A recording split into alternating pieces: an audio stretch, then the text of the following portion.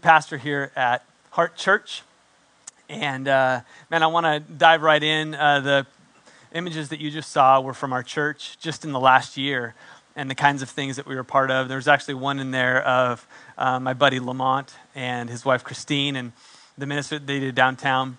You know, it's really one of the things that I'm most excited about and most proud of regarding our church is that when we planted this church a little over a year ago, that we wanted to be in the community, wanted to be boots on the ground, and we really wanted to be the expression of the hands and feet of Jesus. And so here we find ourselves in with this quarantine, and now we've been in it a little while now, and it looks like we're going to be kind of in this scenario for the next maybe month, maybe more. And at some level, it feels like the church has been crippled a little bit simply because across the nation, churches aren't able to gather. Of course, we're doing it online, but it's really caused me to ask some questions.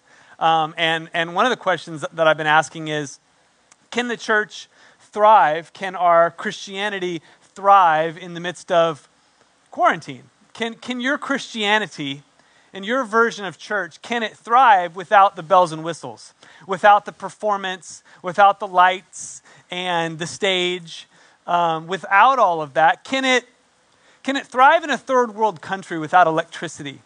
That's one of the challenges that I've had as I've been processing this is, can our version of church still work if we were in a third world country and we had no electricity? I believe one of the greatest things about the gospel, about what Jesus unleashed on the world, that wasn't religion, but was the way. It used to be called the way before Christianity. And it was followers of Jesus, a movement that Jesus said not even the gates of hell could prevail against it. And so I've just sort of been challenged with that. And I love the video that we just watched with Francis Chan and just the challenge there about what is it really about. And I'm not making a statement that I feel like most churches are missing it by any stretch, but I think that these are the moments in time where it's good for us to evaluate what is it that's really at the bedrock of who we are as believers, as followers. And if a quarantine somehow cuts us off at the pass and cripples us, then I guess we're asking the question, did we really place our foundation firmly in the right place? And so I want to share with you something that the Lord spoke to me on September 10th of last year. And I don't think I've ever shared this. In fact, my wife was even hearing it for the first time as I was processing this message with her this week, because it was in my journal, and I don't always share everything with everybody. It's sort of been tucked away in my heart, but God unearthed it this week. And so I actually want to dive into that. I want to show you a picture of where I was on September 10th when God began to speak to me. I was walking along this wall that you see, and it's actually Nehemiah's wall. I know that sounds pretty epic. I was able to go to Israel. Our denomination sponsored a few of us to go for 2 weeks, and it was life-changing. But this was at the end of our trip. This is in Jerusalem. It's an old Jerusalem, and there's parts of Nehemiah's wall that's still standing. And I was walking along this wall, and the Lord began to speak to me profoundly. And this was right at the time when we were just planting our church.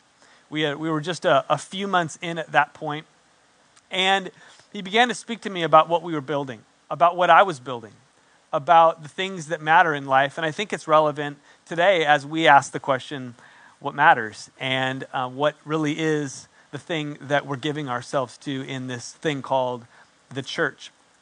And as I was walking along that wall, God began to remind me of what we had done for the last 2 weeks up to that point in Israel. See, our tour guide, he kind of took us all around and showed us really epic things, some of which were connected and tied to the life of Jesus, like in Galilee and whatnot, but a lot of it was tied to just what was going on in the time of Jesus. And many of you know a guy by the name of King Herod, or Herod the Great. He was known for his architecture. He built most of what you see in Jesus' time. And we visited a lot of those sites, and at the time, frankly, I wasn't all that surprised, and I wasn't all that impressed. I was looking for, walking where Jesus walked, as most of you I'm sure would, or going to the epic places of the Old Testament, where David killed Goliath. And we went to those places, but we spent a lot of time in big epic structures that Herod the Great built. And so I want to walk through a few of them with you because they really are impressive. And the first one is Caesarea. It's right on the water. It was King Herod's first city that he built. And in fact, you can see there, it's the place where the Olympic Games was held 4 times a year. Now, obviously, the Olympic Games didn't start here. They started in Athens. But King Herod actually went to Athens, and it was the time when the Olympic Games were bankrupt. And they had stopped for a number of years, and King Herod said, no, this can't happen. And so he actually was the benefactor. He was actually the one of the people that sewed into it financially to get it back going again. And then part of the deal was that he was hosting the Olympic Games here for every 4 years. So I thought that was pretty cool. But it was an incredible city. The next thing was Decapolis, which was a huge city in Rome. Jesus passed right through here often. It was a main highway, but it was an epic city. And we probably spent half a day here just looking at the architecture and the things that the Romans built. Next one was Masada. This was one of King Herod's main palaces. And the story behind Masada is absolutely epic. And you should check it out. But it was up on the top of this hill. In order to get there, you have to take like one of those sky rails. And we walked around there for a couple of hours and saw all that King Herod built. The next thing we went to was Herodium. Herodium was King Herod's next palace, and it was positioned so that it was close enough to Israel, or Jerusalem, where he could actually kind of keep an eye on the Jews, if you will. But that was one of his main hideouts, main palaces. It was a humongous place where he ultimately was buried, not far from there. The next thing that we visited was the Wailing Wall. And this Wailing Wall is a massive wall, massive structure that's still standing today from when King Herod built the temple on the Temple Mount. And this was not what Solomon built or David built. This was actually King Herod. And the Wailing Wall was a part of that temple, which is why still today they go and submit prayers and put it in the wall. But those are stones laid one on top of another that King Herod actually laid in his day. It's very impressive. And the last one is a bigger picture of the temple of Jerusalem that surrounds the Temple Mount. And these are structures that were built in the time of Jesus, and you can go and actually see them today, and incredible wonders of the world that you can see, despite the lack of technology that they had, what they were able to build. And so these are the things that at the time, especially some of the palaces and things that we visited that King Herod built, they're not really impressive to me. But as I was walking along Nehemiah's wall, and you can go back to that picture, because I want you to get a sense, as I was walking along this wall, God just spoke to me. And it was like 2 days before we left. And this is what he said. And I wrote it down. I want to read it to you. He said, "Son, I flung the stars in the sky. I created the world that you know and the world you have yet to discover. I uniquely shaped and crafted every person in their mother's womb as my masterpiece, and I did all of this in 7 days. I came and I walked the very streets you are on, and I spent 33 years among you. Imagine what I could have built in 33 years." And this is kind of what struck me as God began to sort of download this. Imagine what he could have built in 33 years when he created the universe and you and me in 7. Imagine what I could have created that would stand today as a monument of my time on earth. And then he asked me a series of questions. He asked me, do you know what I built? Do you know what I left behind as my legacy? An empty tomb. And changed lives with the seed of eternity growing inside of them. And you see a picture there of the empty tomb. This is what Jesus left behind. He was here for 33 years. And this is what was just boggling my mind as I was walking Nehemiah's wall and seeing all of these structures for the last 2 weeks, walking the Holy Land. And it suddenly hit me as the Holy Spirit spoke to me. And he said, son, there's not a single rock on top of another rock that's any sort of structure where we can say Jesus built that. He was here. Nothing. All we have is an empty tomb, and we have changed lives with the seed of eternity inside of them. And I just remember sitting back and going, oh my gosh, that is incredible, considering the amount of time and energy we put into building things. He went on to say, do you know what makes the church so powerful? Nothing can stop a movement of my people with the Spirit dwelling inside of them. And then he asked me this, what will you build with the time I have given you? Monuments of stone or movements of people?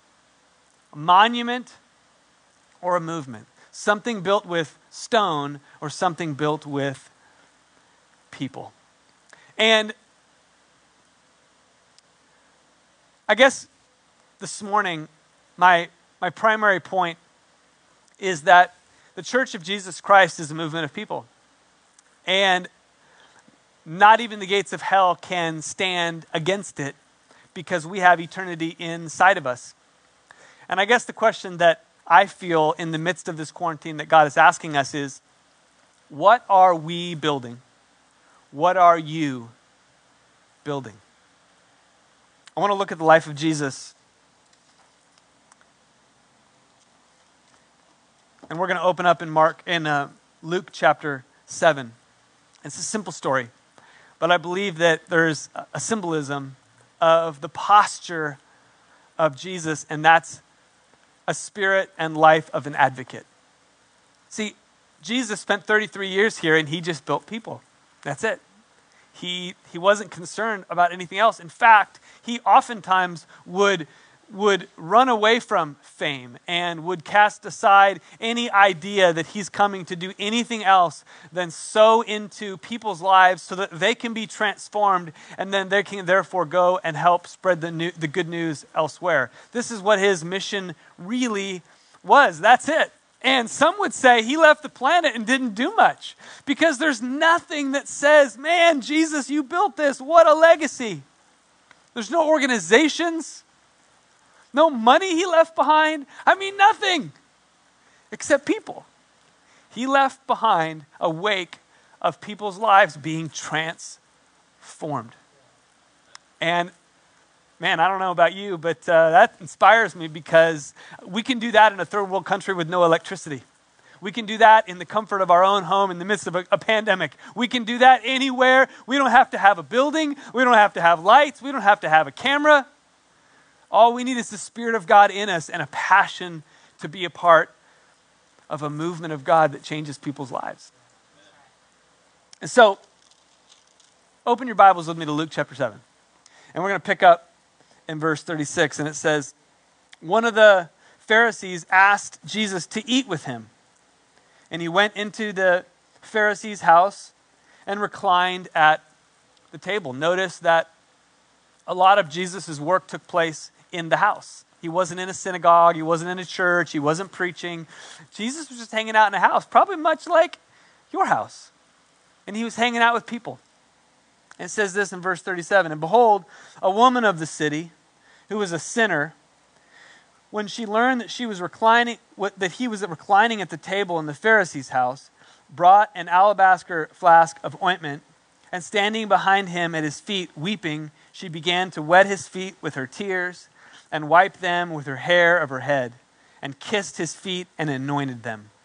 Verse 39, now when the Pharisee who had invited him saw this, he said to himself, if this man were a prophet, he would have known who and what sort of woman this is who is touching him, for she is a sinner. And Jesus answered, said to him, Simon, I have something to say to you. And we're going to skip down to verse 44. Then turning towards the woman, I want you to catch this. Jesus was talking to Simon, and then turning towards the woman, he said to Simon. So he's facing the woman, still talking to Simon. This isn't Simon Peter, by the way. This is Simon, a Pharisee. Do you see this woman? I entered your house, and you gave me no water for my feet, but she has wet my feet with her tears and wiped them with her hair. You gave me no kiss, but from the time I came in, she has not ceased to kiss my feet. Verse 47, therefore I tell you, her sins, which are many, are forgiven, for she loved much. Father God, I ask in the next few moments, as we just take a look at your word and we examine you, Jesus, the life that you led on this earth, the life that was not limited by government oppression or by lack of popularity or resources or technology. Jesus, you showed up and transformed the planet because of your posture as an advocate towards people, bringing good news of hope. And so, Father, I pray that we would glean some of that this morning. In Jesus' name, amen and amen. I want you to recognize this morning that I believe that God has a message for you specifically, and I think he has a message for us corporately. And I'm going to sort of teeter back and forth a message for you specifically because Jesus wants to speak to you. He wants to minister to your heart. He wants you to know how he feels about you today. But at the same time, I think he has a message for us as a church and the posture that we would take in the world. And so I want to start out by a simple observation. Jesus turned towards her. Jesus turned. He pivoted. He made a shift in his physical posture towards this woman. This woman was shameful. The Pharisee, the religious person, wanted to have nothing to do with this woman. In fact, if it was up to him, she wouldn't even be allowed in his house. And yet Jesus takes a posture of turning towards him while speaking to this religious person. And I just want to make a quick observation. Jesus turned towards you while you were still in your shame. I mean, can we just pause for a minute and recognize that when you were shameful, when no one wanted anything to do with you because you were in your lowest moment, and listen, that's when the people didn't even know everything. Jesus turned to you when you didn't even want to look at you. Jesus turned. In fact, in Ephesians chapter 2, I love this scripture. In verse 4 and 5, it says, but God, being rich in mercy because of his great love with which he loved us, even when we were dead in trespasses, made us alive. I mean, Jesus turned to you. This is the gospel. Jesus turned. He turned. And I love this reality. The Bible says that it's the kindness of God that leads us to repentance. And repentance means a turning, a changing, a going in a different direction, a pivoting, a shifting. I was going this way and I was this person, but now I've been led to repentance. I've shifted my mind and my heart. And I can tell you today that the message to you specifically is Jesus has turned to you and he is still turned to you. You could wake up tomorrow morning, and this is my prayer, is that we would wake up tomorrow morning and we'd catch a glimpse, just a glimpse of God. Because oftentimes I recognize that even if you grew up in church and even if you're a strong Christian, there's oftentimes, because of our mistakes and maybe just our awareness of who we are, sometimes we get up in the morning and we're not really ready to gaze upon him. Because it's just kind of like, I don't know, do you really still love me? Because this is not all that lovable today. So we kind of look, and when we look, we see Jesus' posture fully turned towards us with a big smile saying, I love you, I welcome you, I don't see you like you see you. Come on, come spend time with me, come hear my words of affirmation. And it's this kindness that leads us to then make a shift and a turn. See, Christianity and the good news in the gospel isn't, hey man, you really need to change. Because Jesus, he wants to save you and he wants to set you free. But man, you really need to change because of all the bad things, and you need to start doing some good things so that God can bless you. The good news is Jesus turned to you. You caught a glimpse of that. It changed your life. And that was the motivating factor for your natural response to be, oh my gosh, you're right. I want to change too. And I want to change my posture from building things that won't last to building things that are eternal. See, my heart beats for people, but it's not because I'm so good. It's not because I've been so good for so long. In fact, it's because I'm so bad and I realize he's so good and he accepted me. So it's just caused me to say, man, I want to share this good news with as many people as I can. And that is good news. Jesus turned. Oh, that's good news. I think if you were here live, then you'd be celebrating that good news with me. The second idea and the thing that we see in Jesus' life is that Jesus saw beauty instead of failure. He saw a miracle instead of a mess. He saw a miracle. I love what Jesus says. Jesus asks the Pharisee, do you see this woman? I mean, listen, I could do a whole message on just like God renewing our eyes to see anew again. I mean, even just pause for a minute. Let's shift from the message and just think about you in your life and the people that God's brought you. Think about your family and your friends and your loved ones. And man, may God give us a new way to see them for the beauty and the miracle that they are. This was who Jesus was because it was his primary objective. Jesus wasn't interested in building things. He was interested in seeing the miracle in front of him. And I think that will change your life. That's free. That's just a little nugget. Man, learn to see the beauty and the miracle right in front of you. Quit focusing on the flaws. And listen, I'm speaking to the choir here. Quit focusing on the flaws.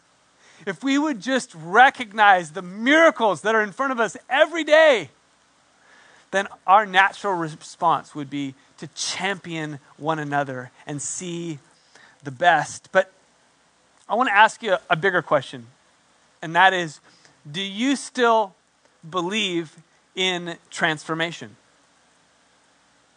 Do you? I mean, transformation is kind of a churchy word, and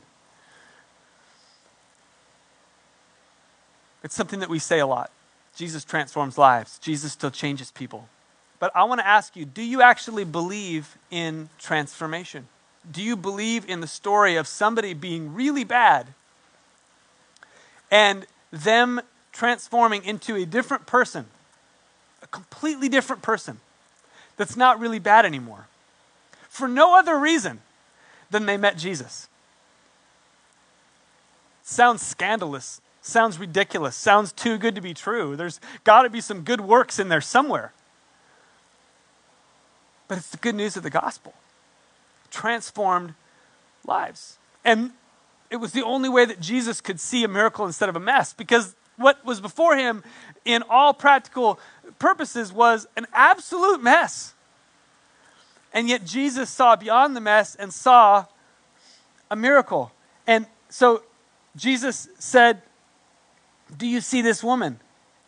See, he missed the miracle because all he could see was the mess. Most people project what they see when they look at themselves. When we look at ourselves in the mirror, we know what we've done, and we know all the things about ourselves, and we know the good, bad, and the ugly. And when we look in our mirror and when we're honest with ourselves, most of us, if we're really honest, kind of see a little bit of a mess. And oftentimes we can project that on others. And I can tell you that Jesus, when he looks at you, he does not see a mess, because in Jesus you are actually transformed. You are brand new. And man, maybe this seems obvious, but if you truly believe in the transforming power of Jesus, then you will look at every person as a miracle. Not just because they have breath in their lungs, by that alone is a miracle. Every baby you look at and go, oh my gosh, there's a miracle, but somehow we lose that awe. Like, they're a baby and they're a miracle. Why? Because they're pure and honest and precious. But then, like, you get to be about, 16, 18, 25, 30, and all of a sudden, somehow you're not precious anymore. You're not a miracle anymore. And I'm here to tell you that the good news of the gospel is not only Jesus turned to you because he loves you, but when you accept him, you are a walking miracle.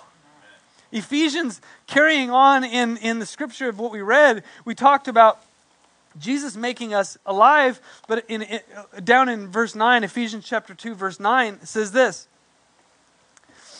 in the New Living Translation, salvation is not a reward for the good things we've done, so none of us can boast about it, for we are God's masterpiece, and he has created us anew in Christ Jesus.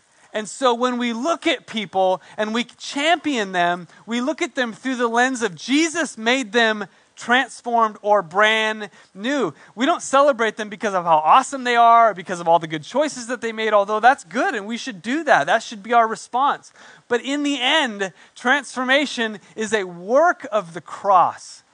And here's what I want to land this morning. Simple message. I believe that Jesus came to transform the planet.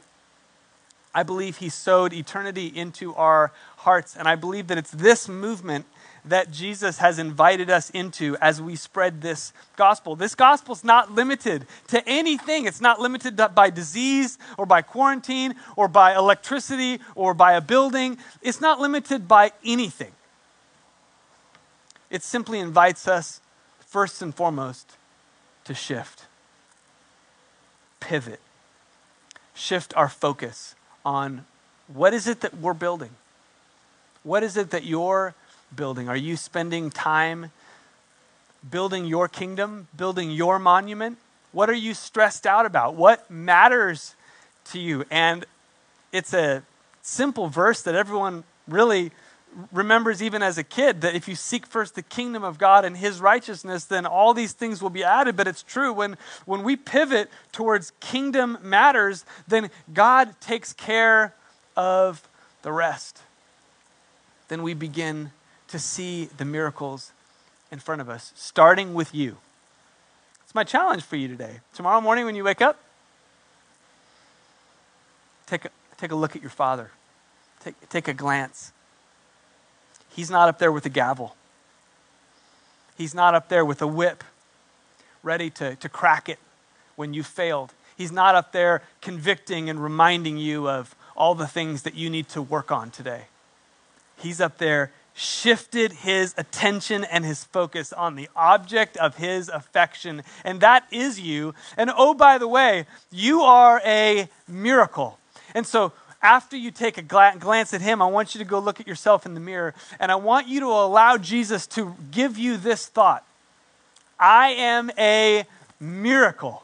I am brand new, and that empowers me to leave this place, and everywhere I go, I get to be an advocate for people. I get to walk in Jesus' feet and shoes, pivoting towards him, seeing people the way he saw them, as a miracle and not a mess. This is the good news of Jesus. And man, I can just say, thank you so much, Heart Church, for being this kind of church. Thank you for going out into our community, having the hands and feet of Jesus and the heartbeat. We're called Heart Church for a reason. Having the heartbeat for people. This is not a church for Christians who have it all together. This is a church full of sinners that have been radically transformed and saved by grace. And we are on a mission to share that good news with everybody we come in contact with. And when somebody accepts Jesus, they are standing before us as a walking miracle. Will you bow your heads and close your eyes with me? God, I thank you for these moments that we have to be reminded of what matters. God, forgive us for how easy it is to get off track in the world that we live in. All of the stresses and the anxieties that come, and trying to pay the bills and feed our family. God, trying to stay afloat emotionally.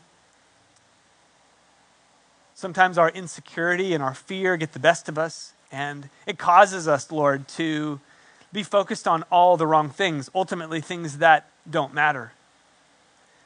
God, would you give us eyes to see like never before today, the things that matter, things that are beautiful right in front of us, the miracles that are standing in front of us. Would you remind us of your posture towards us, and it's that of an advocate. And we thank you for it. In Jesus' name, amen and amen. God bless you. Have an awesome rest of your day, and we'll see you soon.